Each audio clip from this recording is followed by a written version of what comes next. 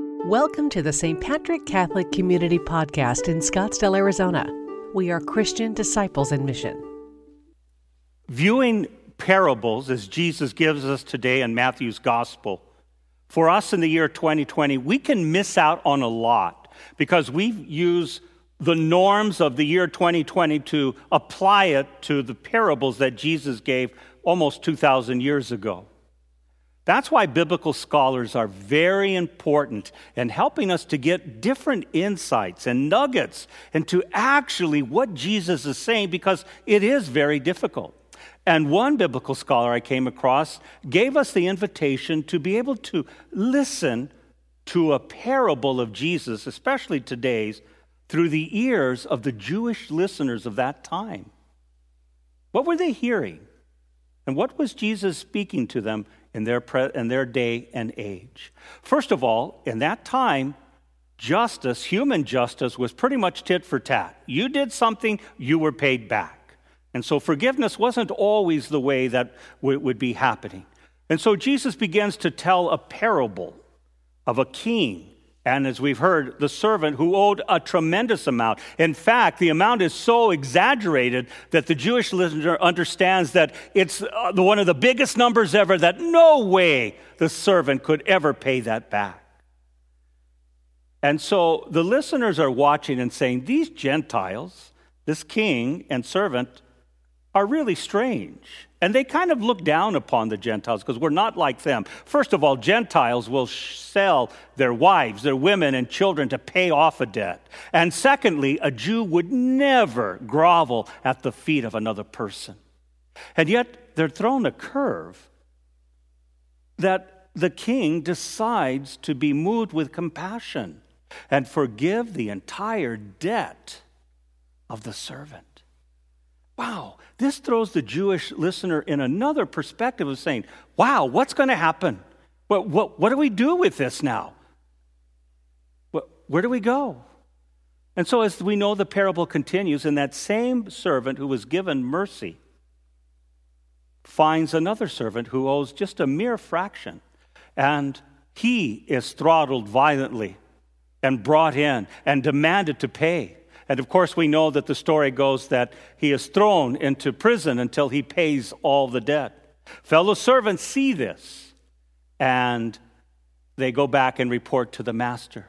And so the Jewish listener is going, man, these Gentiles are not very good. They are just horrible people, and look at what happens.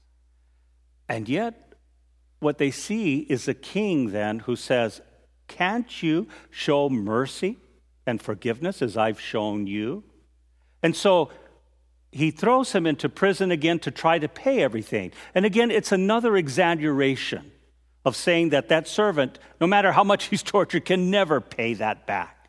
And so the listener is invited by Jesus to be shocked from the norm, to know that the kingdom of God is different than the human norm at that present time. And that's why in the scriptures, especially in this parable, the biblical scholars will remind us that exaggeration of the amount owed and the exaggeration of being in prison, being tortured, are all ways to shock the listener to say, what is happening is different. Because the reign of God is not based on human legalistic justice, but on unlimited mercy. The Jewish listener is hearing something amazing. And we as Christians today are asked to have that same kind of reaction, that this parable is challenging everyone who's listening this weekend to Matthew's powerful gospel is the norm is not the reign of God. The lack of forgiveness, feeling that justice needs to be done in the human way, and people in failure should be punished, is not the way of God. What can happen for Christians in the year 2020 is they become so familiar with the human norm that the reign of God means nothing to them because they don't understand what the parable is really about. And without biblical scholars to help change our mind, to give us insights, then we simply say the way things are are the way that things should be. And so many Christians today are comfortable with a human justice, legalistic way, and part of it is necessary, but part of it is that sometimes mercy is not part of that problem. Right now, our government, the federal government, is choosing to start capital punishment again after almost 2 decades of not having that. In our catechism, in the church, if you were to look that up now, Catholics, we are against the death penalty. That is Catholic teaching. And so, the invitation by Jesus in today's parable is to shock us out of the norm. Well, the state has a right to kill people. They failed, so they owe their life. We have a right to do that. Well, that's what the listeners felt at that time of Jesus. What do you think Jesus was preaching about? The mercy of God always outweighs the legalistic human justice. And so I just want to let you know, as pastor, if you believe in the death penalty as a Catholic and you come to communion, I won't deny you communion. But I will continue to preach the Word of God, that hearts need to be transformed and there needs to be a change. So Jesus is asking us to live by mercy when you and I feel by the norm that we have a right to punish people. Okay? Now, some of us are going to hear it in an extreme way that says, you're just for open prisons and you're just for no one being punished. That's not what's being said here. Forgiveness doesn't mean you just let things happen and get away with things. For example, when you offer forgiveness for someone who's done hurtful things, it does not mean that you go back to being buddies. Sometimes that relationship might be unhealthy, and maybe you just need to be released from that anger and wrath that Sirach talks about today, that we keep playing in our mind that we have been wronged, and that person has failed. And I just can't ever forgive them. Forgiveness doesn't always mean like, oh, let's pretend like nothing's happened. What forgiveness means is we live in a healthy way, that we are not tortured and live our living hell of replaying over and over again the injustices and the pains that people caused us in our lives. I see many Catholics living in hell because they won't forgive. They keep playing over and over the injustices that have happened, and they could never forgive. And they accept the cultural norm as it's okay to kill people. It's okay to belittle people. It's okay to be full of anger and wrath at your fellow brothers and sisters, even though the scriptures and today's gospel said that is a sin.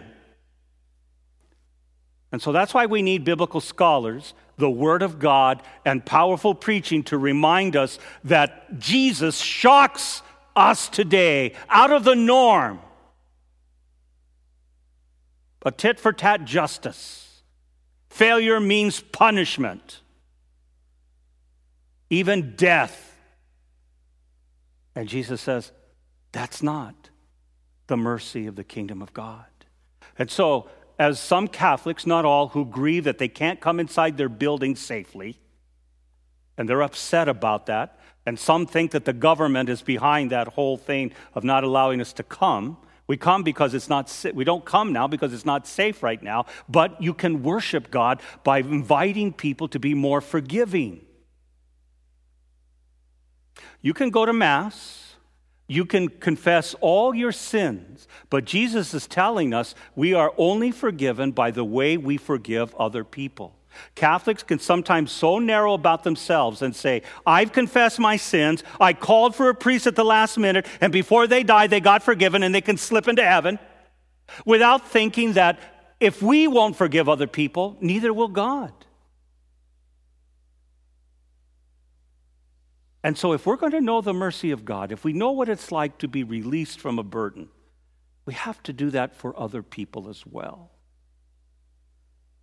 Let the gospel today shock you and me and to saying the way we see the human norm in the year 2020 in the United States of America is not the reign of God. I don't think I need to tell you that. Just listen to the news.